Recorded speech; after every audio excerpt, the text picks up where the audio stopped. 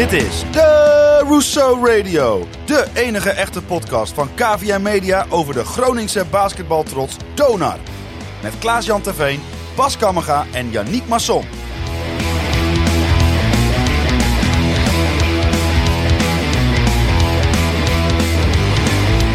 Vanuit KVM Media Headquarters is dit de Rousseau Radio. Jouw podcast over onze noordelijke basketbaltrots Donar. Het is niet te geloven. We hebben potdorie gewoon 2 keer gewonnen. En wij beleefden allemaal avonturen in Zwolle en omgeving. Dit is aflevering 7 van het 2e seizoen van de Rousseau Radio.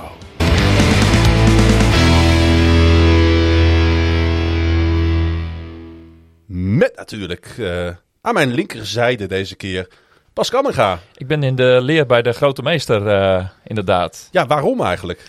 Nou, over een weekje of 3 dan is de host van deze podcast over de plas. Caroline. Nou ja, die niet. Nee. America, zoals ik geleerd heb. Ja, ik ga inderdaad een paar weekjes rondreizen in het Amerikaanse. En dat betekent ook dat ik de techniek niet kan doen. Nee, dat is nog niet ver. Nee. Ja. Dus dat ga ik dan overnemen. Dus ik ben nu even rustig aan het meekijken. En dan mag ik het volgende week een keer voor het echtje doen, denk ik. Nou, volgens mij gaat het helemaal goed komen. Want het is niet zo moeilijk. Als ik het kan. Ja, dan is het nog niet gezegd dat ik het kan. Dan krijg je het ook. En tegenover mij natuurlijk, zoals gebruikelijk, vanaf de eerste aflevering van dit seizoen al, Yannick Masson. Ja, daar zijn we weer. Ja, welkom ook jij weer op de zolderkamer van KVM Media. Ja, deze keer wat verkouden dan normaal gesproken. Mocht het zijn dat u wat kuchjes hoort, dat ben ik. Maar verder, gaat het prima eigenlijk. Ja, volgens mij hebben we het allemaal wel een klein beetje soort van al te pakken gehad dit jaar. Hoewel, valt bij jou nog wel mee, hè, Bas? Ja, still going strong. Ja. Maar ik ben wel mijn stem kwijt geweest vorige week. Maar dat kwam dus door de combinatie van basketbal en voetbal in 1 weekend. Nou, deze keer heb ik het beperkt gehouden. En, het schijnt als je maar genoeg Salmari in proeflokaal Hooghout drinkt, dat het altijd wel weer goed komt. Dat smeert wel lekker, die Salmari. Beste medicijn. Ja. Want laten we eens allereerst teruggaan naar het einde van gisteren. We waren natuurlijk in Zwolle en uiteindelijk belanden wij, toen wij weer terug waren in Groningen, natuurlijk aan de bar van proeflokaal Hooghout. Uiteraard. Zeker. NFL Red Zone. En je zou wel kunnen spreken van een afterparty daar, hè? Zeker. Het was even wachten tot het eten uiteindelijk nog bezorgd werd door een enorme plensbui en grote drukte bij de Westersingelbar. Westersingelbar. Mocht de Westersingelbar luisteren en ze willen natuurlijk ons sponsoren, dan staan wij daarvoor open. Wel alleen betalen in kapsalons. Ja, juist. Dat wel. Maar het was hartstikke lekker en leuk en gezellig. En we konden terugkijken ook op een hele leuke away day. Ja, ik denk dat het aangeeft inderdaad dat wij een topdag hebben gehad. Ja. En goed, ik denk voordat we het daarover gaan hebben, wil ik ook nog even naar Oostenrijk. Want daar begon natuurlijk de terugblik van ons. Zo. Maar laten we eens kijken of we nog wat anders leuks hebben meegemaakt. Persoonlijk hoogtepunt van de week, persoonlijk of Donar gerelateerd. Ik denk, trek hem maar weer eens uit de kast. Ja. We hebben niet voor niks een script. Nee, dat is ook zo. Nou, je verrast me er een beetje mee, want ik heb er niet echt meer over nagedacht. Want de afgelopen 2 weken hebben we het daar niet. Maar ik heb er wel een. Het was gewoon gisteren. Het was die hele totaal erlebnis. Gooi nou Cola Zero in je eigen hoofd. Maar Klaasje, ga jij vooral... nog ontkennen. Ja. Ga jij vooral... Gijs. Oh ja. Ja, Ik ben jullie nog geweest natuurlijk. Oh ja, dat is een gedeelde belevenis. Ik was voor het eerst sinds corona weer eens bij Gijs. En ik moet eerlijk bekennen dat de keer daarvoor ook alweer een tijdje geleden was. Maar ze speelde eindelijk een keer op een avond dat Donar niet speelde. Ja. Dat FC Groningen niet speelde en dat ik kon. Juist. Want ja, alles moet ook maar net bij elkaar komen als het om sportbezoeken gaat natuurlijk. En Gijs won met 16-2 van Zoetermeer 2. En daardoor zijn ze gepromoveerd naar de eredivisie. En mogen ze ook met de grotere jongens meedoen. Klopt. Nee, dat was inderdaad erg leuk. Ik was daar ook nog te vinden. Ja, ik heb je ook gespot. Yes. Ja, gezellige avond ook weer. Ja, dus in die zin, alleen daar hebben we niet staan te schreeuwen en te brullen. Nee, want die historie hebben we niet bij die club. Het werd 16-2 toch? Ja. Dus genoeg te juichen in die zin. Maar goed, daar beschouw ik mezelf in ieder geval meer als toeschouwer. En wel leuk om op volle tribunes daar te zien in Kardingen. Ik wou het zeggen, het viel me niks tegen. Er waren ik schat zo'n 450, 500 mensen. Ja, op de kop af. En het was hartstikke gezellig. En ik dacht wel, dit moet ik weer eens vaker doen. Dus ik zou ook graag een oproep willen doen in deze nu al legendarische podcast. Van ga je misschien regelmatig of altijd naar Donar, ga ook eens naar Gijs. Ja. ja, we zullen jullie op de hoogte houden van het speelschema. En of het een keer mooi uitkomt. Heb jij nog een ander hoogtepunt naast Gijs? Of, Nee, laten we dat maar niet doen. De away day Ja, Ik weet van niet. gisteren. Daar doel je op. Ja, zeker. Nee, ja, dat goed. was wel een hoogtepuntje, absoluut. In deze Nee, niet week. schrikken hoor. Ik weet niet wat Nee. voor hoogtepunt mensen misschien normaal meer op zitten te wachten. Maar... Nee, Oké. dus zo was het wel genoeg. En niet alles kan ook in een podcast benoemd worden. Hè? Nee, dat is ook weer waar. Nee, sommige dingen moet je gewoon opnemen op video. Ja, absoluut. En een beetje aan de fantasie van de luisteraars overlaten. Goed. Voordat Ja, het... Helemaal Uit de hand loopt. nou ja, Ja. dit wordt na 12 uur opgenomen. Hè? Dus, Ja. Alweer. Jannik, heb jij nog wat bijzonders of wat leuks meegemaakt?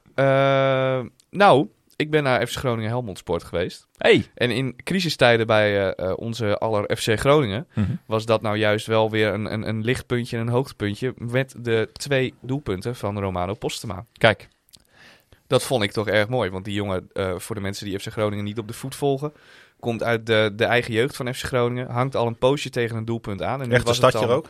Echte stadje, GVV gespeeld volgens mij, in de jeugd ook nog. klopt.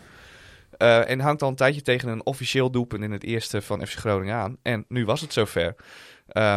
Dus nou ja, als we dan een hoogtepunt gaan kiezen, dan was dat het voor mij. Oké, cool. Laten we hopen dat hij zondag in de basis staat. En dan kan hij er tegen RKC er ook nog even 2 in knallen. Goed, heren, gaan we beginnen met de show. En ik zei het al in de intro, 2 overwinningen achter de rug. Wauw. Ja, Ja. dat is even wat anders dan wat we Ik had er helaas geen- daarvoor gewend waren. Ik had er geen 2 verwacht van tevoren. Daar zal ik welke- eerlijk over zijn. Laat ik jou die vraag stellen. Welke van de 2, Kapfenberg of Zwolle, had je het meest verwacht? Kapfenberg. Terwijl dat uiteindelijk de moeilijkste van de 2 bleek te zijn. Ja, En met een overtime en toch een vrij moeizame uitoverwinning daar. Maar goed, wie weet zal die overwinning nog heel erg belangrijk blijken als de komende weken Donar zijn misschien laatste, misschien niet laatste. In elk geval laatste wedstrijden in de poolfase van dit Europese toernooi gaat spelen. Maar die overwinning had ik van tevoren eigenlijk meer verwacht dan tegen Zwolle. dat begon allemaal met volgens mij een beeld op zwart, Bas. Ja, dat... Want er we zijn weinig geconstateerd. mensen die hebben iets van het eerste kwart kunnen volgen. Maar ja, want de stream lag er simpelweg uit. Dus het geluid was al een beetje houterig en blikkerig in het begin. En blijkbaar heeft er iemand op de knop gedrukt en dat was de resetknop of zoiets. En dus het eerste deel van de wedstrijd was niet te zien. Gelukkig is het daarna wel hersteld. Want ja, het is ook de enige mogelijkheid om die wedstrijd op die manier te volgen. Ja. Hele rommelige wedstrijd weer, hè? Ja. Met als hoogtepunt in de eerste helft, ik denk de buzzerbeater van Caruso. Ja, Henry Caruso sowieso de uitblinker de laatste paar weken. Die vlak voor rust daarmee eigenlijk nog voor een leuk hoogtepuntje tekenen. In verder een ergerniswaardige eerste helft wat Donar betreft. De tweede helft werd dat ietsje beter. Maar uiteindelijk wat Donar eigenlijk dit hele seizoen al een beetje gehad heeft. Op het moment dat je denkt, nu trekken ze aan het langste einde. Nu gaan we eroverheen. Was ook telkens in die wedstrijd het geval. Dat dan toch net niet gebeurt. Dat Donar dan zelf vervolgens weer een hele slordige fase heeft met heel veel fouten, heel veel verkeerde keuzes, waardoor een tegenstander weer terugkomt. Met als schoon voorbeeld daarvan uiteindelijk de laatste play van Donar voordat de overtime begint. Waarbij Ederson de bal krijgt uit een out of bounds. Niet door heeft, niet gecoacht wordt, dat hij gedubbelteamd wordt en die bal eigenlijk een beetje in paniek weer over de zijlijn gooit. Terwijl ze gewoon nog 4,5 seconden hadden om een laatste aanval uit te spelen. Maar goed, achteraf bezien, we hebben gewonnen en dan mogen we daar ook niet te veel over zeuren, denk ik. Nou, dat weet ik niet. Want ik denk dat we wel kunnen constateren, misschien kun je daar ook wat over zeggen, dat we toch bepaalde aspecten die we constant mis zien gaan, die komen eigenlijk iedere wedstrijd weer terug. En ze hebben dus niet het zelfoplossend vermogen om daar echt stappen in te zetten de laatste weken. Nou, je ziet wel stappen in de zin dat het gebeurt nog steeds, maar het gebeurt iets minder vaak. En het leidt nu niet elke keer meer direct tot verlies. Wat nog niet betekent dat het ook opgelost is en dat het meteen goed is. Want ja, tegen Kapfenberg, heel eerlijk, het had natuurlijk ook heel anders kunnen verlopen. Je had die overtime ook nog makkelijk kunnen verliezen. Mm-hmm. Maar zolang het niet meer leidt tot nederlagen en het steeds minder vaak gaat gebeuren, is dat ook de manier waarop je dat uit je systeem kunt gaan werken. Ja, de vraag is hoe lang dat nog duurt. Bas, heb je enig idee hoe het kan dat we zo vaak wedstrijden beroerd beginnen? Dat we iedere keer weer achter die feiten aanlopen. Ja, misschien. Er zijn altijd van die begrippen als overconcentratie. Of dat je er juist te veel mee bezig bent. En op een gegeven moment moet je gewoon gaan basketballen. Dat kunnen die gasten allemaal. Volgens mij hebben we dat in een eerdere podcast ook al eens benoemd. Ja, maak het allemaal niet ingewikkeld, joh. En want zondag, een heel klein bruggetje te maken. Ja, begon het inderdaad weer zo... erg rommelig met 4 gewoon unforced errors. Dus echt turnovers die echt te voorkomen zijn. Ja, hoe dat kan, geen idee. Hopelijk dat een paar van dit soort overwinningen wat meer rust in het hoofd bij spelers en staf gaan geven. En dat ze daar gewoon hun ding kunnen doen en in een bepaald ritme komen in een streak van een paar overwinningen. Ja. Het zou mooi zijn, maar ik heb er geen andere verklaring voor dan deze eigenlijk. Goed, laten we eens even gaan kijken dan naar wat het gevolg is van de overwinning in Oostenrijk. Want ik vond eigenlijk de andere wedstrijd in de pool best wel een verrassende uitslag hebben. Ja, Londen won onverwacht dik van Medi Bayreuth. Dat had ik ook niet verwacht van tevoren. Maar voor Donar natuurlijk best wel oké. Voor Donar heel gunstig, want daardoor gaat eigenlijk de hele pool ligt weer wat meer open. Het is nog steeds niet helemaal open, maar het is wat meer open dan dat het hiervoor was. En met een beetje mazzel kan Bas straks een rekenmachine nog weer van stal gaan halen op de laatste dag. Ja. Als alles zo loopt zoals we dat graag zouden zien vanuit Donar perspectief. Maar ja, het is nu wel weer een groep waarin iedereen volgens mij minstens 1 wedstrijd gewonnen heeft, behalve Kapfenberg, toch? Die hebben alles verloren. Ja, het is nu 3-2-1 eigenlijk. Hè? Dus waar wij hadden verwacht dat Bayreuth misschien wel de pool winnaar zou worden. Dat kan natuurlijk nog steeds. Hè? Want als zij thuis van Londen winnen, dan hebben ze dat nog in eigen hand. En de andere 2 wedstrijden. Maar goed, nu het grote verschil van Londen naar goed maken was op voorhand. Voor afgelopen woensdag het grote doel. Ja, dat is nu misschien niet nodig, laat het zo zeggen. Maar goed, daarvoor zal er dan wel weer in Duitsland met 9 of 10 punten verschil moeten worden gewonnen. En ja, goed, dat zijn op papier natuurlijk nog steeds wel aardig uitdagende marges, laat het zo zeggen. Zeker als je het hele team nog niet compleet zou hebben. Maar daar zullen we het later nog over hebben. Feit is dat Donar het nog in eigen hand heeft. Als ze 3 keer winnen, zijn ze door. Zo simpel is het uiteraard niet. Het blijft toch van week tot week bekijken hoe het allemaal loopt. Maar een kleine overwinning in Londen is nu ook opeens een optie. Ja, want dat levert gewoon 2 winstpunten op. En daarmee hou je de kansen in eigen hand. Ja. En het zou hartstikke mooi zijn dat in ieder geval in de laatste speelronde, voordat de speeldag begint, het nog ergens om gaat. En want daar is het eigenlijk allemaal om te doen. Omdat we natuurlijk ons thuisvoordeel als het ware tegen Bayreuth hebben moeten opgeven vanwege de promotiedagen. Die wisseling heeft plaatsgevonden. Ja, zou het wel heel mooi zijn dat die laatste thuiswedstrijd ook nog, dat er iets op het spel staat op voorhand. Ja, het is natuurlijk zo dat we wedstrijd 1 en 2 dus thuis spelen en wedstrijd 6. Ja, zeker. Dat is natuurlijk verre van ideaal. Klopt. En nu heeft Donar door een ruiling dit schema. Andere teams hebben dat ook zomaar. Hè? Dus het is soms ook gewoon een loting of toeval dat je zo'n ritme te pakken hebt. Alleen in dit geval moesten we het noodgedwongen opgeven. En prettig dat het wel allemaal in Martini Plaza kan gespeeld worden. Maar goed, we zullen het zien.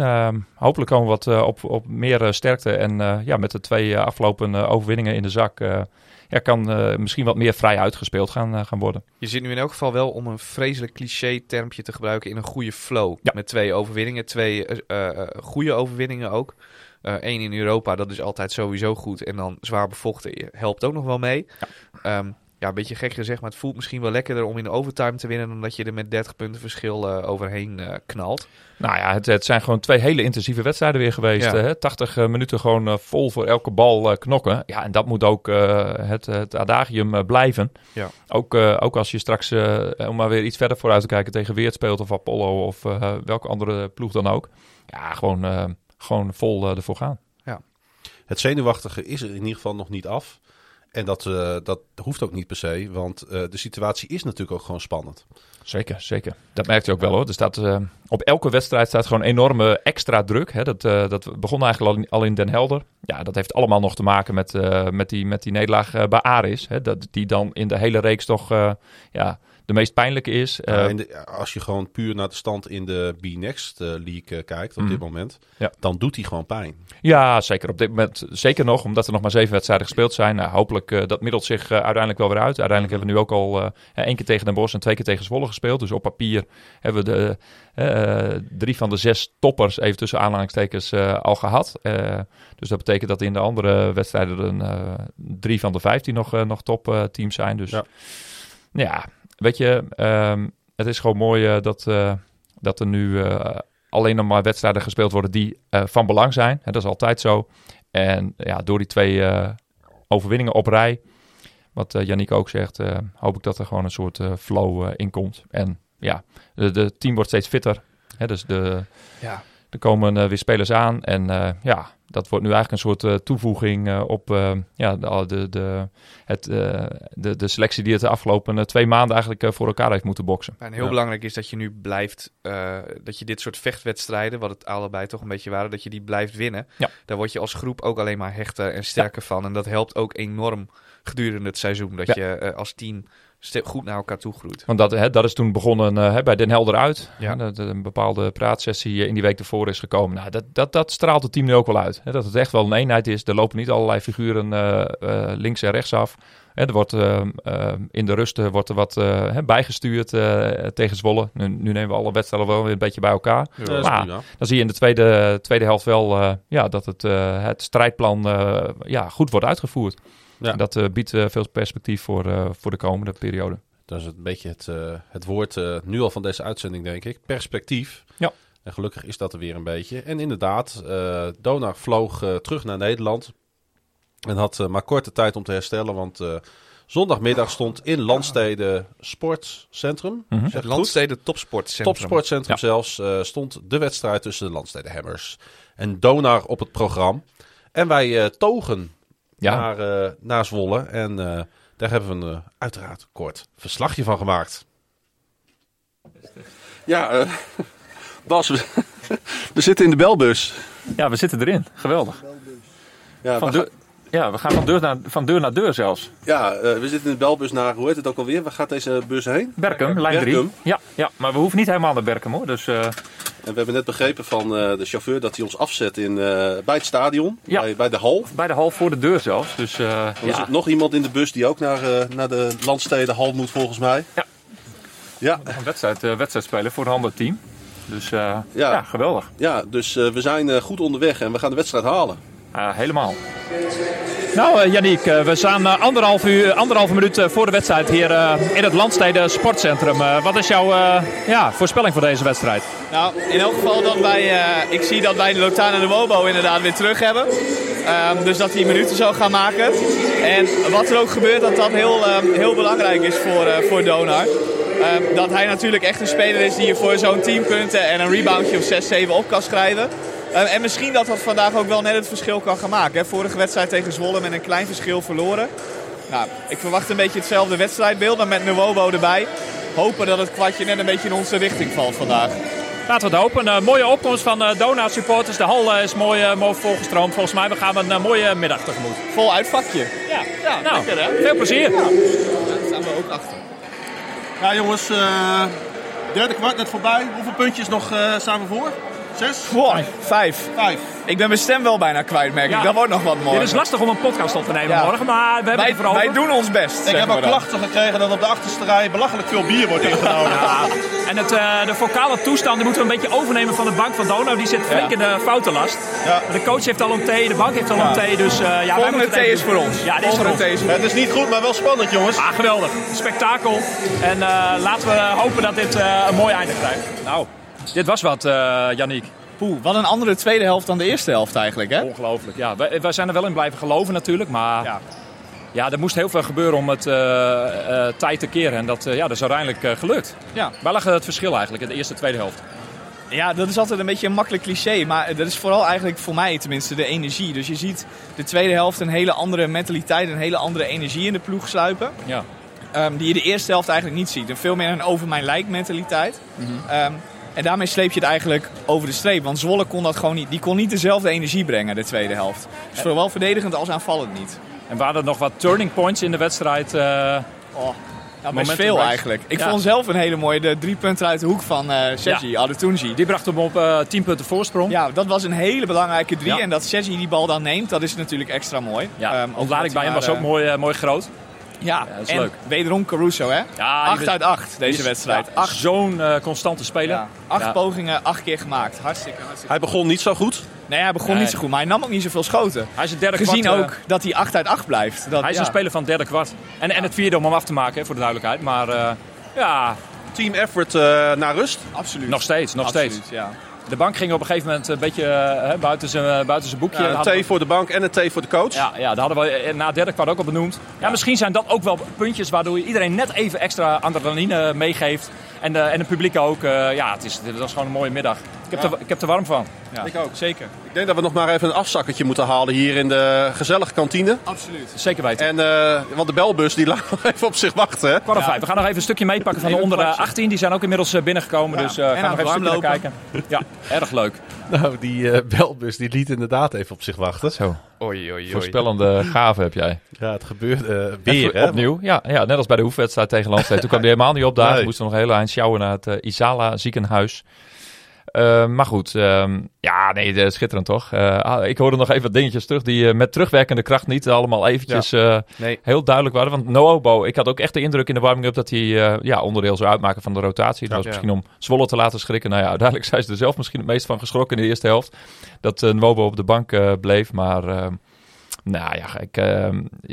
Hij deed de lay-up lines en zo. Deed Ja. hij allemaal gewoon mee in de warming-up. Ja. Dus dan ga je ervan uit dat hij ook gaat spelen. Ja.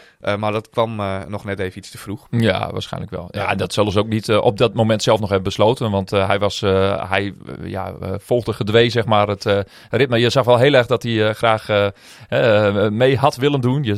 Op de een of andere manier. En na afloop was het ook heel opvallend van de wedstrijd. Hij had het echt gewoon heel koud. Dus hij was echt met zijn armen zo om zich heen aan het slaan en zijn handen aan het wrijven. Ja. En, Terwijl wij het bloed heet hadden. we hadden het echt bloody hot natuurlijk. Maar goed, dat had weer andere redenen. We hadden ons flink ingespannen. En hij heeft echt de hele tijd stilgezeten. In tegenstelling tot Austin Luke. Die een aardige heatmap heeft opgebouwd daar langs de zijlijn. Austin heeft de hele zijlijn van voor naar achter, van links naar rechts meerdere keren gezien. Ja. En ook nog een technische fout gekregen die dan op naam van de bank komt. Maar die Ja. was voor hem bedoeld. Ja. Dat was ook een moment dat ik me er ook even vocaal mee ging bemoeien. Want de coach die gaf Austin Luke te kennen iets van zit de F-sterretje CK down. En daar was ik het op dat moment niet echt mee eens. Want ik denk dat de coach vooral ook tijdens de eerste helft heel veel met de arbitrage bezig is geweest. Ja. En veel te weinig met zijn team. Ja. En dan bouw je op naar een punt dat het overkookt, zeg maar. Dat de snelkookpan, dat die deksel eraf vliegt. En dus indirect was die fout voor de bank was een optelsom van alles wat er al daarvoor gebeurd was. En dat was misschien ook een goed turning point wat ik ook al benoemde. Maar ik vond dat coach Otten, die mag zich gewoon lekker met zijn team gaan bemoeien. En toen hebben we hem ook aangegeven dat wij als supporters wel zouden zorgen dat we dat hebben wij verbaal even duidelijk gemaakt dat wij vanuit het uitvak deze mannen in oranje wel eens even zouden niet alleen aanpakken. negatief, hè, want ik heb ook toch mijn complimenten uitgesproken naar de arbitrage door middel van het zingen van het liedje Oranje Boven. Dus om toch ook... Dat was dus niet cynisch bedoeld. Nee, zeker niet. Nee, kijk, je kunt alleen maar als een blinde staan te schreeuwen wat niet goed is. Maar als er dan 1 keer in de wedstrijd ook een goede beslissing wordt genomen, moet je daar volgens mij ook eventjes aandacht voor hebben. Dus dat was ook luid en duidelijk te horen, denk ik. Ja, volgens mij hadden ze 3 stagiairs afgevaardigd naar Zwolle. Nou, kijk, dat weet ik ook weer niet. Uiteindelijk... hield wel weer niet over qua niveau. Nee, het is vooral heel onvoorspelbaar. En daarmee soms een beetje ergerniswekkend.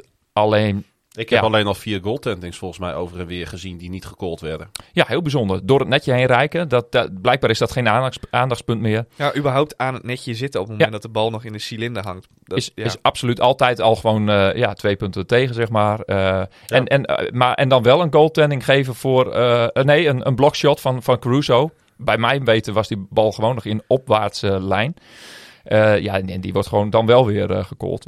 Toen telde het even op, hè? Ja, op dat moment wel. Wij kopen geen Volvo's meer. Nee, geen Volvo's meer. Nee, want dat is nu de nieuwe hoofdsponsor van de arbitrage in Nederland. In de oranje pakjes. Goed, nu staan we er ook alweer heel lang bij stil. Enigszins terecht, maar we hebben er wel argumenten voor. Precies. Het leidt dan zo af, hè. En dat heeft ook weer invloed op de wedstrijd. Want waar Zwolle ook in Martini Plaza al mee bezig was, het totaal vertragen van de wedstrijd. Ja, dat wordt hierdoor nog eens extra versterkt. Terwijl Donar juist, je ziet allemaal spelers gebaren maken van jongens, hou het tempo erin. En daar slaagde Donar ook in de eerste helft al redelijk in. En in de tweede helft was dat volgens mij echt ook het verschil. Ja, het tempo bleef heel hoog, waardoor Zwolle het qua intensiteit, dat we net al zeiden in het verslag, erg moeilijk kreeg. Ze konden echt niet mee in dat tempo, dat lukte ze echt helemaal niet. Nee. En Donar haalde de foutjes grotendeels uit het spel, waar ze het eerste kwart voor 5 turnovers opgingen. Ja. Tweede helft hebben we dat bijna niet meer gezien. Ook op het moment dat ze het tempo van de wedstrijd echt aan het pushen waren, bleven ze wel zuiver in hun spel. Gooiden ze niet al te veel ballen een beetje blind weg. Caruso was natuurlijk weer heel, heel, heel erg goed. Mm-hmm. Vanaf dat derde kwart. Nou, toen riep ik tussendoor van, maar hij begon niet goed. Nee. En daar wil ik dan toch wel even weer bij stilstaan. Want hoe kan het dan dat hij op slot lijkt te zitten in het eerste kwart, zijn schoten niet durft te nemen, onzuiver is in zijn passing, niet goed zijn posities kiest. En dan doet hij dat na rust, doet hij dat opeens wel. Geldt een beetje voor alle spelers van Donar in die eerste helft wel. Ik wil hem er ook niet specifiek uitpakken. Nee, maar bij Caruso valt het extra op, omdat bij hem dan het verschil zo groot is. Dat hij de eerste helft een 5 is en de tweede helft een 9, bij wijze van spreken. Ja. Waar dat in zit, dat is heel lastig. Het is een kwestie van zelfvertrouwen, maar ook een beetje van... hoe zeg je dat? Niet initiatief nemen, ik bedoel iets anders. In elk geval, hij gaat dan die schoten ineens nemen. Hij gaat zich veel nadrukkelijker ook met het spel bemoeien. Hij wil meer ballen hebben. En in plaats van dat hij ze doorpaast, gaat hij ook echt zelf voor zijn actie via de post of een paar mooie midrange jumpers vanuit de hoek waar wij zaten. Dat is eigenlijk het grootste verschil. Hij neemt meer verantwoordelijkheid. Dat is het woord wat ik zoek. Hij neemt meer verantwoordelijkheid. Zou het ook kunnen dat het eigenlijk dat je niet kan vragen van iemand om 4 kwarten de leider te zijn. Net zoals je niet kan verwachten van een voetbalploeg dat ze 90 minuten lang druk geven. Dat is ook zeker zo. En in die zin moet je ook niet onderschatten natuurlijk, dat ze natuurlijk woensdag een hele zware wedstrijd hebben gespeeld in Oostenrijk. Die veel zwaarder was dan ze op voorhand hadden verwacht. Ja. Die reis gaat in je benen zitten. Dat moeten ze toch even er weer uitspelen. Ondanks dat ze natuurlijk wel hersteltrainingen gedaan hebben. Maar ja, om dat ritme weer op te pakken. Ja, en wat ook heel gek is, we zijn nu al die Europese wedstrijden zijn een stuk of 5, 7 competitiewedstrijden, 12 wedstrijden. Ja, de meeste zijn eigenlijk allemaal knokwedstrijden geweest. Past ook wel een beetje bij het spel van Donar. Ze willen nu niet meer zo snel als dat ze in het begin met Luke wel wilden. Nee, precies. Dat kan straks wel. Ja, het past er wel bij. Dat het heel erg... als je ervan uitgaat dat het heel erg rennen en vliegen wordt, dan kom je ook vaak in situaties waarin je echt... van die knokwedstrijden krijgt. Ja. Maar het is alsof ze ook even nodig hebben dat ze bijna op onoverbrugbare achterstand staan, om dan vervolgens dat in zichzelf naar boven te halen. Er moet even iemand op de aanknop drukken. Ja. Anders dan gaat het niet. Nou, en nu was het praatje in de rust heeft een goede uitwerking gehad. Ja, en onoverbrugbaar was het natuurlijk ook niet. Nou, maar dat had niet veel gescheeld hoor. Kijk, uiteindelijk was het verschil bij rust 6. Maar als je iets meer pech had gehad, dan was het verschil dubbele cijfers geweest. Dan was het toch wel weer een andere middag geworden. Die psychologische grens van 10 punten, dat zag je ook aan onze kant toen Shea inderdaad dat verschil maakte. Ja, dan weet je van eigenlijk, met nog een paar minuten te gaan, is de wedstrijd gespeeld. Ja, als dat voor rust het verschil zo groot was geweest, dan had ik het nog moeten zien. Ja, op zich mee eens. Wij scoorden slechts 24 punten in de eerste helft. Ja. In de eerste 2 kwarten. Ja, is dat een absoluut dieptepunt voor Donar? Of, kan nog wel erger. We hebben dit seizoen nog al wel erg gezien, denk ik. Is ook wel gebeurd. Ik zag wat draadjes voorbij komen. Minder dan 24? Nee, in 1 helft niet. Nee, hoor. Maar wel 6 in 1 kwart bijvoorbeeld. Ja. Maar historisch gezien hebben we wel meer van dat soort dipjes gehad. Ik geloof een keer 17 tegen Den Bosch in de recente historie nog een keer. En heel lang geleden nog eens... 12, maar dat is echt in de prehistorie. Dat telt niet helemaal. Ja, gelukkig laat je zelf ook maar 30 toe. Ja, nou daarom. Daar wou ik eigenlijk ook even naartoe. Hè, want het is, je kunt focussen van weinig punten. Maar dat verschil bleef beperkt. En de tegenstander toch op 30 punten houden. Dus de defense die zat redelijk in elkaar. Al vond ik dat er ook nog wel weer een aantal iets te makkelijke scores tegen werden. Waar ik had gehoopt dat je dan bijvoorbeeld Leon Williams toch even een lekkere harde fout even maakt om te laten weten van er komen geen makkelijke scores vandaag. Mm-hmm. En dat Noah Daalman even onder je oksel door kruipt. Ja, goed, is ook een klasse speler bij de tegenstander natuurlijk. Hè, dus dat moet ook wel gezegd. Maar ja, daar had je in de eerste helft nog wat meer je statement af kunnen geven van... Nou ja, dit wordt echt gewoon knokken. En dat was na rust gelukkig veel beter. Wat verdedigend bij Donar wel erg helpt is dat over het algemeen je bij Donar minstens 3 spelers op de vloer hebt die individueel hele goede verdedigers zijn. Ja. En dat is een beetje een onderbelicht aspect, maar Donar krijgt dit seizoen niet heel vaak heel veel punten tegen. En dat is daar gewoon heel erg belangrijk in. Dat je gewoon jongens hebt die individueel, als het aan het eind van de schotklok 1-op-1 is, gewoon goed kunnen verdedigen. Ja. Het vervelende in basketbal is dat je soms nog zo goed kan verdedigen dat als iemand anders goed op schot is, dat hij hem er gewoon overheen gooit en hem erin gooit. Is ook zo. Maar toch helpt dat wel enorm. En vorige week na de podcast, toen hadden we het nog even over Zwolle, wat meer in detail nog. Hè. Toen heb je nog gewaarschuwd voor Eccles. Voor Eccles, ja. Hoe ging dat? Nou, die kwam er bijna niet aan te pas. Nee. Omdat ze deze keer dus wel deden wat ze bij de laatste schotpoging, want daar ging het maar eigenlijk vooral om, vorige keer thuis tegen Zwolle nalieten. Mm-hmm. Eccles kan 1 ding heel erg goed. Dat is van een screen af heel snel schieten. Ja. Dus wat moet je dan doen? Dan moet je ervoor zorgen dat je hedgt. Dus dat een tegenstander die gescreend wordt, of dus zeg maar de man die bij de screener hoort, die stapt dan door. Dat is meestal de center. De dekking, en die zorgt bedoel ervoor, je? Ja, de dekking. Ja. En die zorgt ervoor dat de man die de bal heeft, Eccles in dit geval, dat hij eigenlijk niks kan. Dat zijn forward momentum, zeggen ze dan. Dus zijn voorwaartse beweging, die wordt gebroken. Waardoor hij ook niet kan schieten. Dat deden ze nu consequent heel goed. En als dat niet lukt, dan moet je switchen, zoals dat heet. Dus dan wisselen de verdedigers helemaal. Dan gaat die lange man ook niet meer terug naar zijn eigen man. En dan helpt het weer heel erg als je individueel goede verdedigers hebt. Want om een aantal keer kwam bijvoorbeeld Dante Ingram onder de ring uit tegen Noah Daalman, de center van Landstede. Maar die loste dat best wel goed op, een aantal keer. Het was niet zo dat Daalman dan helemaal vrij spel had naar de ring toe. Volgens mij verdient Liam Williams daar ook een compliment als je het hebt over de screen op Eccles. Ja, zeker. En Liam Williams is ook zo'n jongen die individueel heel goed verdedigt, over het algemeen. Die heel goed op zijn voeten verdedigt ook. En daardoor Eccles hebben we eigenlijk de hele wedstrijd niet gezien. Nee.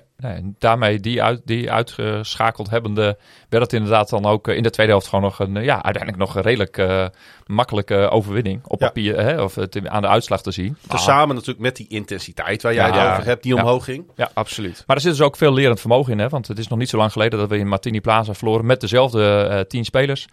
En toen was Eccles beduidend beter. Ja, zeker. En dat ligt aan Donar. Kreeg veel te veel ruimte op dat moment. Hè, nota bene in een thuiswedstrijd. En kijk, de stereotypering van dat Donar heel snel aanvalt, een beetje run and gun. Ja, dat is wel vanuit de basis van heel goed verdedigen. Dat is wat Otto natuurlijk eigenlijk op 1 heeft staan. Anders kan dat ook niet.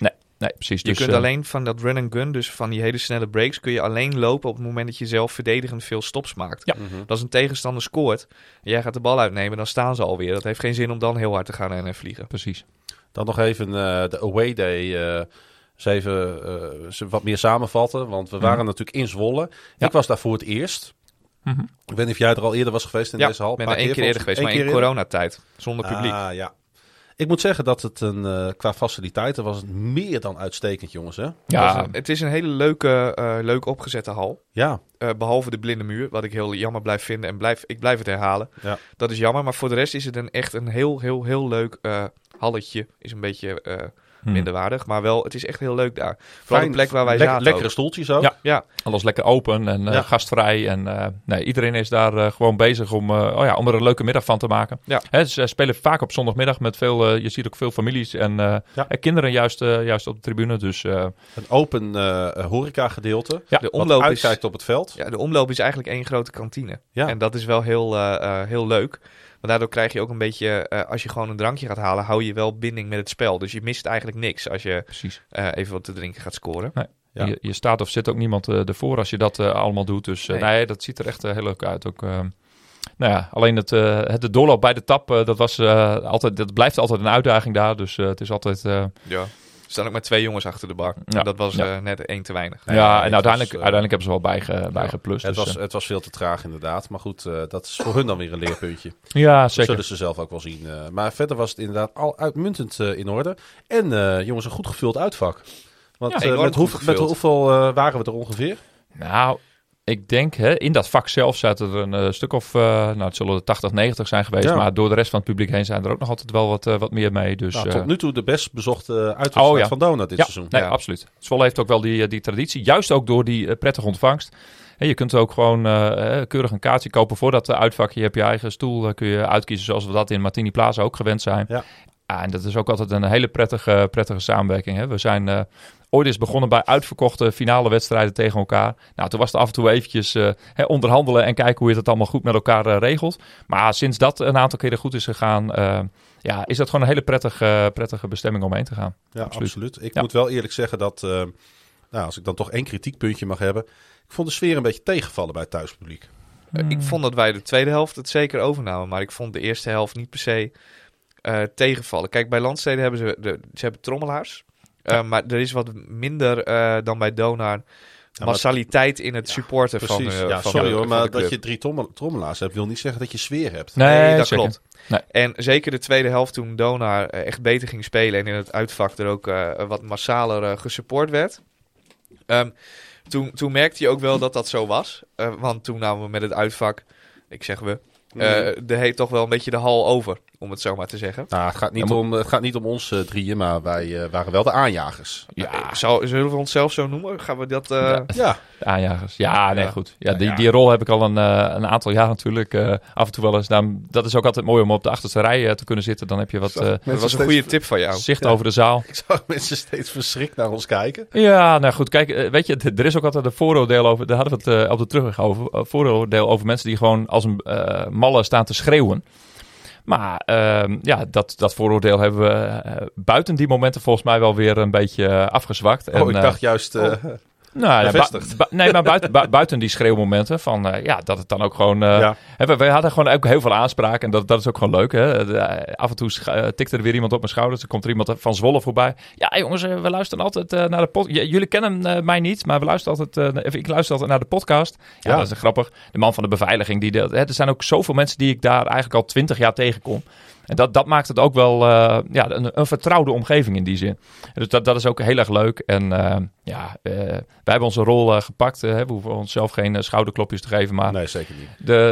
De uitfans hebben een mooie middag gehad. En de thuisblijvers die kregen ongelijk. Nou, ik vond het ook mooi hoor. Want bij ieder punt van Donar gingen de handen massaal op elkaar in het uitvak. Zo. En je merkte ook dat oversloeg volgens mij op de bank. Oh, jawel. Van Donar. Ja. Kijk, ik moet zeggen, vanaf het moment dat die technische fouten gegeven waren, toen moesten we echt even helemaal losgaan. Want dat was ook even het moment dat de aandacht afgeleid moest worden van wat er allemaal op die bank gebeurde. Want dat was, de scheidsrechters hadden daar gewoon een beetje de pik op. En op een gegeven moment kun je dan beter wat andere vertieren hebben waar die mannen zich mee bezig moeten houden. We kregen ook regelmatig even een duimpje of een applausje terug van de spelers. Van we horen jullie. Ja. Fijn dat jullie achter ons staan. En, erg leuk, ja. Wat dat betreft was die wisselwerking, dat had ik nog nooit zo meegemaakt. Nee, precies. En dan is het ook heel leuk, hè, na de wedstrijd, dat al die gasten komen er even achterlangs lopen. Dus kun je nog even een babbeltje maken. En dat maakt het echt... Ja, daar is bij Donar misschien ook nog wel iets van te leren.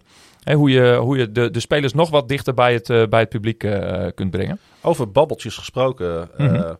Yannick die trok de stoute schoenen aan, moet ik het goed zeggen. Met de zoom onder de arm ging ik stiekem de businessclub in bij Zwolle, waar de persconferentie gehouden werd. En daar sprak ik nog 2 Donar mensen. Lotana Nwobo, you weren't playing today in this... Well, first I need to congratulate you on the big win. Thank you. You and the team. But you weren't playing today. You were kind of fit. You were playing in warm-up and all that, but still not fit to play, or? Still not fit to play yet. Making good progression. This is the most I've done so far, like sweating-wise and just running full speed and jumping. So I do feel good though. So we're going to just try to make progress and see what happens on Wednesday. Yeah, coming week, Wednesday, big European game again. You think you'll have some minutes then? Have you talked about coach about that already? Not yet, but I would hope so. It's been killing me not playing, but the guys have been fighting their butts off, and I'm really proud of them tonight. Bench today was fire as well. Huh? Getting a technical and all that. Yeah, I don't want to speak on that, but the bench brought the energy, the crowd brought the energy. Yeah, but that's important as well, right? Bring the energy from the bench as well. I try to be as fiery as possible, playing or not playing. I'm the loudest person in the gym for the most part, so I just try to try to do anything I got to do to help the team win. Thank you very much. No problem, man. And Thank you. First, I like the hair as well, the new hairdo. Thank you, man. I appreciate it. Thank you, man. All right, man. Thank you, sir. Coach, first off, congratulations on the win. I just heard the Zwolle coach say it was a big battle, and you called that out as well in the press conference. But it was a difference between the first and the second half for me. Difference in fighting spirit, maybe. Yeah. Well, we came out a little bit slow, and that wasn't the plan. Zwolle beat us earlier in the season with the buzzer beater, so it's a little bit. These guys are competitive. We're competitive, so we really wanted to come back and show them that we can play with them. And so it was disappointing in the first half, but I think that mentality kicked in the second half because it was a battle for us to try and win. Yeah. Is there something as a coach you can say or do or to get them more into that battling spirit, maybe? Yeah, that's my job. I'm constantly trying to find some kind of motivation, some spark, something to light the fire. This is I'm an incredibly cliche person, so I'm always coming up with quotes and inspiration things. But at the end, it's up to them. They have competitive excellence, and I have to utilize that because they're great young men. Yeah, maybe as well. Austin getting the technical, you weren't too happy about that, I believe, but you getting a technical as well. Does that also help in the first quarter? A little bit cheeky question, maybe, but you can't say. Sometimes a coach takes a technical foul to fire up the team, but this wasn't the case. It was more frustration on the call. I didn't agree with being teched up for questioning the call. I could question it, I think, in a not so aggressive way, but it's okay. And Austin taking a technical, it's the second time this season one of my players took a technical, so I had to have a talk with them. This is unacceptable. It's my job. If we're going to take a technical, it's because of me. So it's my job. So yeah. Your wife and kid were here as well today, I believe, for the first time that the two of them were at a game.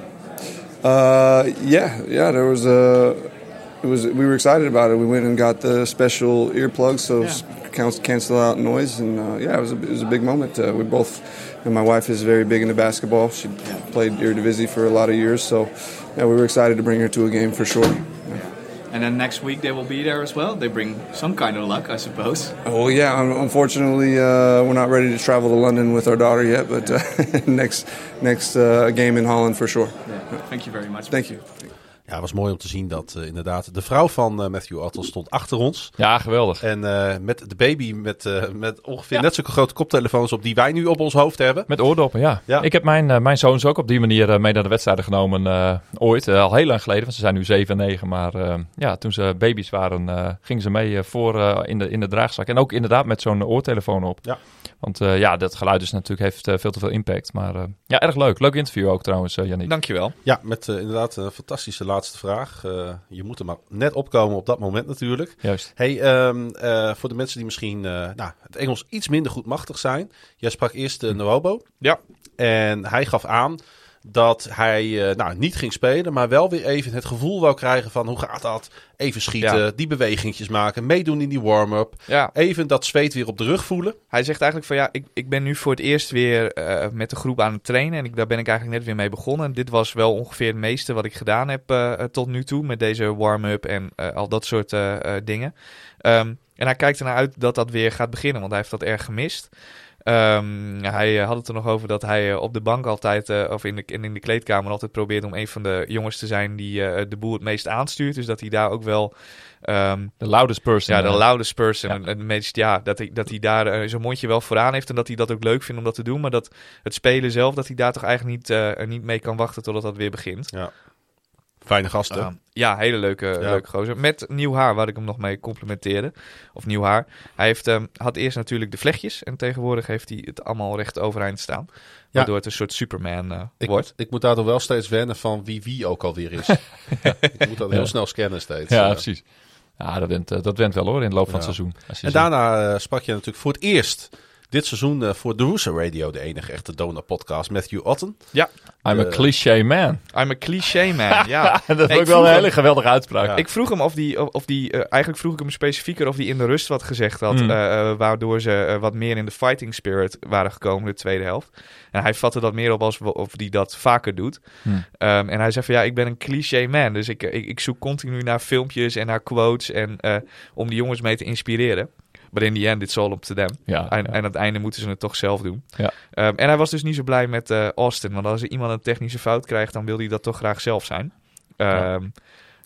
In dit geval was het wel uiteindelijk ook wel weer gunstig. Want anders had hij gewoon in de bus gezeten als de wedstrijd afgelopen was. Ja. Want die eerste technische, die kwam indirect natuurlijk ook gewoon bijna op zijn naam. En omdat hij wist dat hij niet voor hem was, kon hij nog net even een stapje verder gaan.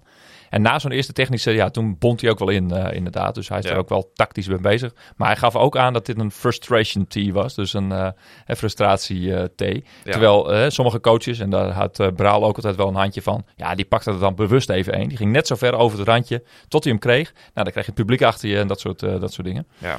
Maar goed, leuk. En ook mooi om te horen dat coach Otten ook een beetje schor was. Ja. Zou die trouwens geweten hebben dat hij met de Russo Radio te maken had? Heb ik hem van tevoren verteld. Of die het ook opgeslagen en verwerkt heeft, dat is altijd punt 2 in zo'n businessclub waar hij net uit een persconferentie komt en nog een aantal journalisten moet spreken. Maar ik heb er wel even bij gezegd, absoluut. Ja, laten we het hopen. En laten we ook hopen dat hij dan misschien een keer bij ons te gast wil zijn. Ja, zeker. We gaan hem uitnodigen. Ja, als er iemand van Donar luistert, de uitnodiging die gaat een keer komen. Ja. Net als Jan Slachter bij Media Insight. Zeg maar. Die uitnodiging staat. Die uitnodiging staat, absoluut. Maar ik heb wel echt genoten van het feit dat... we maken het nu ook echt rond met dit soort interviewtjes even. Ja. We hebben ook met eigen ogen gezien, we hebben geproefd, we hebben gevoeld van... Hoe was het in die hal? Hoe reageerde de bank? Hoe reageerde de coach? Wat is er allemaal gebeurd? We zaten echt dicht op het vuur, jongens. Ja, dit is echt geweldig. Hè? De best seats in de house heb je bij Donar vlak achter de bank. Ja, daar kun je dit soort dingen dus ook allemaal meekrijgen. En het was erg leuk om zeg maar op... we zitten dan weliswaar op de achterste rij, maar dat is nog steeds rij 5. Dus je kunt alles bijna woordelijk verstaan. En dat was ook heel leuk na de wedstrijd. Toen was er nog een wedstrijd van onder 18. Ja. Nou, kreeg ik ook even een klein inkijkje in hoe dat dan weer gaat. Ja. En dat vond ik ook nog wel even leuk om te vermelden. Dat we daar in ieder geval nog even bijna een helft van mee kunnen pikken. Maar we komen zo meteen nog natuurlijk op de jeugd. Dus, ja, dat is ook zo. Ja. Oh ja. Nee, wat ik na de wedstrijd eigenlijk nog het leukste vond... was dat die jongens allemaal zelf nog even in de zaal met elkaar zaten na te babbelen. Ja. Luke en Addison. En dat die daar gewoon... toen het publiek weg was inmiddels op de tribunes er nog even zaten. En ook zelf nog even een momentje van... herziening hadden met z'n allen. Ja, erg goed. Want er kwam nog een luisteraarsvraag over binnen. Ja. Excuses. Het wordt steeds later. Weten jullie hoe het met Austin Luke gaat? Oh ja. Ik ben even naast hem gaan zitten toen ze daar met z'n allen zaten. Ja, wij vonden het niet nodig om een opnameapparaat bij hem onder de neus te douwen. Nee, hij zat daar gewoon gezellig met volgens mij echt Keze en Addison op de tribune. Daarom. En ik dacht, ik ga er even naast zitten. Ik vraag even hoe het met hem is, want ik was zelf eigenlijk ook wel benieuwd. Omdat hij loopt steeds beter. En hij gaf zelf eigenlijk ook wel aan van die bacterie die is nu helemaal uit mijn lichaam. En ik voel dat ik vooruit ga. En de vooruitgang gaat ook steeds sneller. Maar ik ben er nog niet. Ik las in het Dagblad van het Noorden dat Otte had gezegd dat hij over 2 weken weer wilde beginnen met trainen. Hij gaf zelf tegen mij aan dat hij wel eigenlijk hoopte dat dat wel een stuk sneller al het geval zou zijn. En dat hij daar ook wel al mee bezig was. Dat hij coach al wel is altijd voorzichtiger dan te spelen. Ja, hij gaf aan, hij probeerde al wel wat dingetjes of dat lukte. Maar het is ook misschien een beetje een interpretatieverschil. Hè? Want je kunt we vooral beginnen met non-contact. Hè? Dus individuele training. En misschien doelt de coach juist op teamtraining. Ja. Dat zou kunnen. Nee, hij zei van, weet je, ik ga deze week gewoon proberen of ik weer een beetje kan gaan schieten in de gym en een beetje mijn eigen ding kan doen. Ja. Want ik voel me goed en dan zie ik wel hoe snel ik er weer bij ben. Maar hij gaf ook aan, verwacht nog niet meteen al te veel. Want hij zal wel echt weer zo'n hele periode nodig hebben waarin hij weer conditie opbouwt en de kracht weer op gaat bouwen en vertrouwen wint. Hij is er veel langer uit dan Wobo inderdaad. Hè? En dan na een maand, 1,5, dan moet je ook echt wel weer helemaal je wedstrijdconditie opbouwen. Terwijl Wobo redelijk, straks weer redelijk makkelijk in te passen is. De manier waarop deze gast zich meeleeft, zich een leider toont voor dit team. ook echt de aanvoerder wil zijn. Terwijl die gewoon bij wijze van spreken in zijn spijkerbroekje daar staat. Ja, ik vind het geweldig om te zien, jongens. Leuk, ja. Hij zit in een trainingspak aan het eind van de bank. Maar ga ook bij thuiswedstrijden van Donar er maar eens op letten. Hij staat vaker naast Otte of bij timeouts nog met scheidsrechters te ouwehoeren over een beslissing waar hij het niet mee eens was. Het is bijna een soort van tweede assistent-coach. Ja, bij de warming-up staat hij ook onder de basket naast Stalman. En dan heeft hij ook high fives met iedereen. En rebounden voor jongens die aan het schieten zijn. Dus hij is wel echt heel betrokken. En hij wil heel graag. Alleen de vraag is, hoe lang gaat het nog duren? Hij zegt dus zelf, ik ben op de weg terug en niet al te lang meer. Goed. Hey, ondanks jongens de belbus die niet kwam opdagen voor de terugweg. En uiteindelijk wel. Welk cijfer geven we deze away day? Een goede 9. Toch wel. Ik vond het echt heel leuk. Ja. #8. Ja. Nog steeds. Ik geef hem ook een 9. Nee, dat komt goed. Ik vond het echt fantastisch. Ja, dat is leuk. Ik heb me ook zeer vermaakt in Leeuwarden en Den Helder. Maar dit was toch nog wel even next level. Was van een andere orde. Ja, absoluut. Ja, dit was gaaf. Dus Leiden is weer de eerste in Nederland die we kunnen gaan meepikken over een paar weken. Die ga ik helaas missen. Nou, niet helaas. Voor jou. Nee, oké. Ik zit als het goed is in Amerika. Maar anders was ik graag meegegaan. Dat weet je. Ja. Nou, laten we zeggen, we komen in de play-offs vast nog wel eens weer in Leiden. Dus dan ben je van harte... Of in de beker trouwens. Want binnenkort zal er ook eens een keer geloot moeten worden voor die beker. Ja, dat is ook waar inderdaad. Hoewel ik dan eigenlijk ook wel weer hoop op een tegenstander die we normaal gesproken niet treffen. Nee, dat is ook altijd wel weer leuk. Ook naar een amateur team. We gaan het zien. We gaan het zien inderdaad. Hey, de storm van het ceremonieel rondom Jason Derusso is een beetje gaan liggen. Mm-hmm. En toch, was hij het nieuws. Ja, hij was weer een beetje het nieuws in allerlei appgroepjes. Er kwam een foto voorbij. En daarin was hij zichtbaar in een setting van acteurs. Waarbij ook het logo van Mora, bekend van Cora van Mora, dus de snacks, die waren te zien. En vlak voor de uitzending kregen wij het geluidsfragment van JD binnen. Dus laten we maar even gaan luisteren.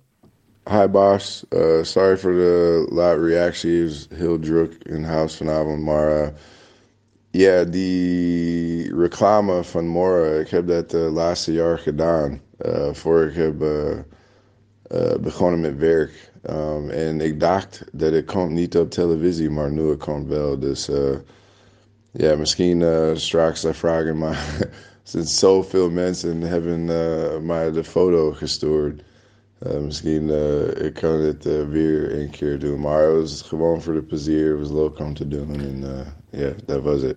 Ja, Jason denkt misschien dat hij anoniem een beetje in zo'n Nederlandse commercial kan meespelen. Maar dan ben je bij ons aan het verkeerde adres. Absoluut. Dit is de tweede, na een eerdere commercial van Trekpleister. Ja, dat zal misschien wel in dezelfde regio zijn geweest. Ja, toen liep hij met een rood mandje door de drogisterij. Door de drogisterij heen. Ja, schitterend om te zien. En ook leuk om even een luchtig onderwerp met JD te hebben. Na al die emoties natuurlijk rondom zijn retirement. Ja, hij moest er zelf ook even om lachen. Ja, en ik kreeg hem doorgestuurd in onze The Russo Radio appgroep. Maar eerder op de dag ook alweer, is dit? Ja. Ik zeg, nee, dat is Jason inderdaad. Ja. En sommige mensen hadden nog niet helemaal door dat het dus al de tweede dan in een serie was. Maar wie weet waar we hem nog vaker zien. Maar moet je luisteren jongens, het werkt wel. Want ik doe alleen nog mijn drogisterij inkopen bij Trekpleister. En de hele vriezer ligt vol met Mora bitterballen. Terwijl ik niet eens een frituurpan heb. Kijk. Dus het werkt wel. Tuurlijk.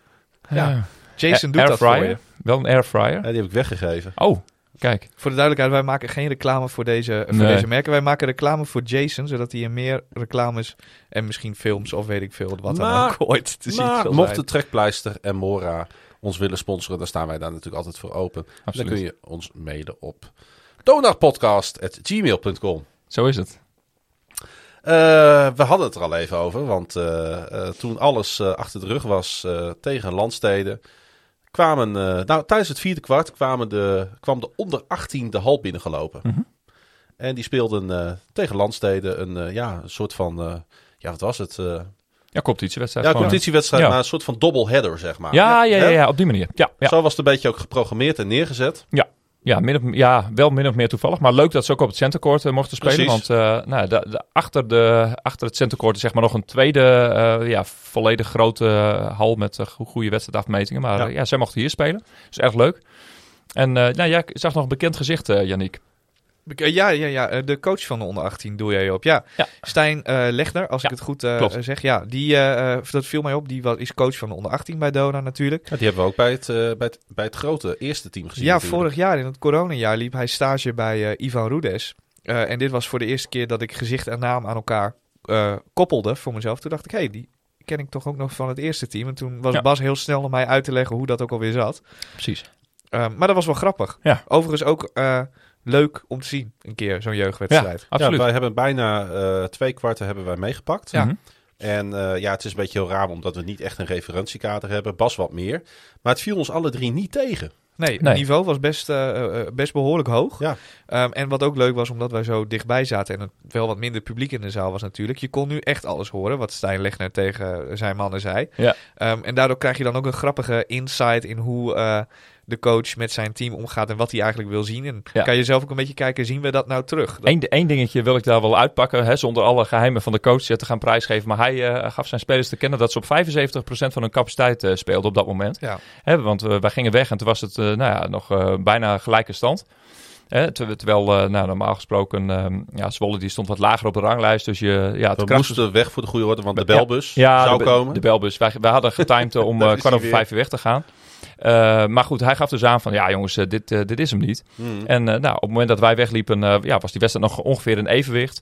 Maar uiteindelijk kwam de ware aard van het team van Donar toch boven. En wonnen ze eigenlijk heel dik met 25 punten verschil. Dat komt natuurlijk omdat wij ze nog even aangemoedigd hebben. Nou ja, of wij waren weg en de druk van ons supporterschap viel weg. Dat kan natuurlijk ook nog. Het uitvak was opeens leeg. Ja, het was helemaal leeg. Uit frustratie weggegaan. Ja, maar er zaten nog genoeg ouders en andere supporters gelukkig op de tribune. Maar hartstikke leuk.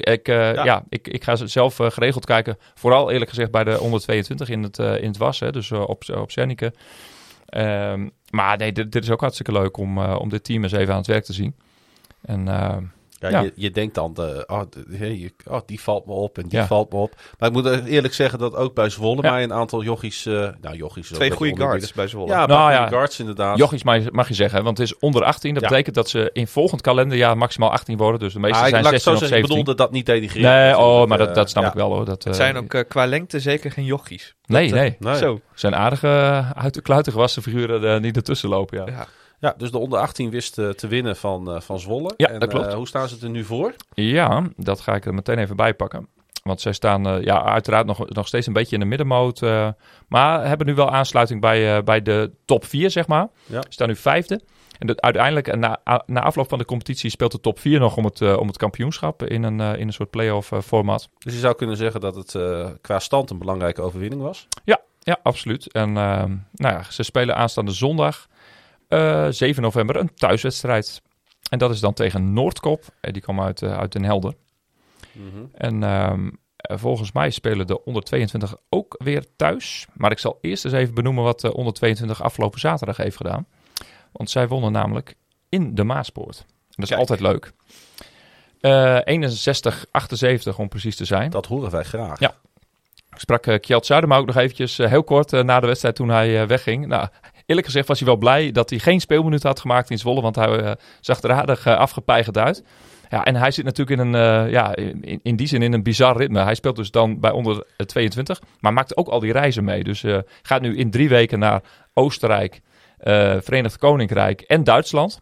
In bussen en vliegtuigen en alles erop en eraan. En dan in het weekend moet hij nog even opdraven in die onder 22. En dan pakt hij daar ook gewoon zijn rol. Ja, maar hij daar eigenlijk de belangrijkste speler zijn, normaal gesproken. Ja, en om niet te vergeten, daarnaast zit hij volgens mij ook nog op school.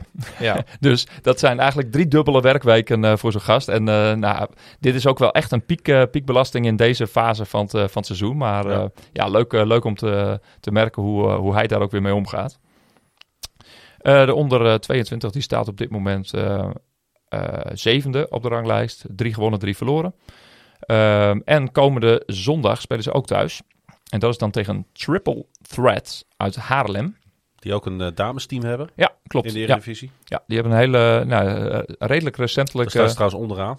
Maar... Ja, dat klopt. En dat is fijn, want dat betekent dat Martini daar niet staat. Nee, de Martinis Park staan 6e. Maar goed, om alle basketbaluitslagen mee te nemen. Jongens, gewonnen in Utrecht, hè? Klopt. Dit weekend. Ja, Nee, maar Triple Threat, dat is een redelijk recent initiatief in Haarlem, die ook heel veel met maatschappelijke activiteiten en dat soort zaken doet. Dus dat is een mooie club. Nou, top. Daar gaan ze zondag om 3 uur tegen spelen. Ik zou tegen Mart Smeets willen zeggen...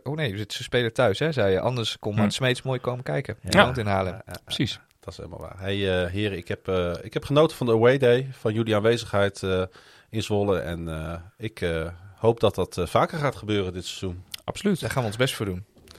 Je kan ons natuurlijk volgen op de Twitters. Jannik via @JannikMasson. Bas via @Donar2014. En mij via @KlaasieGrun. Dat is @ASS_N. De Woeso Radio is op Twitter, Facebook en Instagram te volgen via @DonarPodcast. Je kan je op deze podcast abonneren via Transistor, Spotify, Google Podcast en Apple Podcast. En luister je via Apple Podcast, laat dan ook even een leuke recensie achter. De Woeso Radio is een productie van KVM Media. Volg je via @KVM Media en neem een kijkje op kvmmedia.nl. Dit was seizoen 2, aflevering 7 van de Woeso Radio. Wij blijven het roepen. Tot Donar.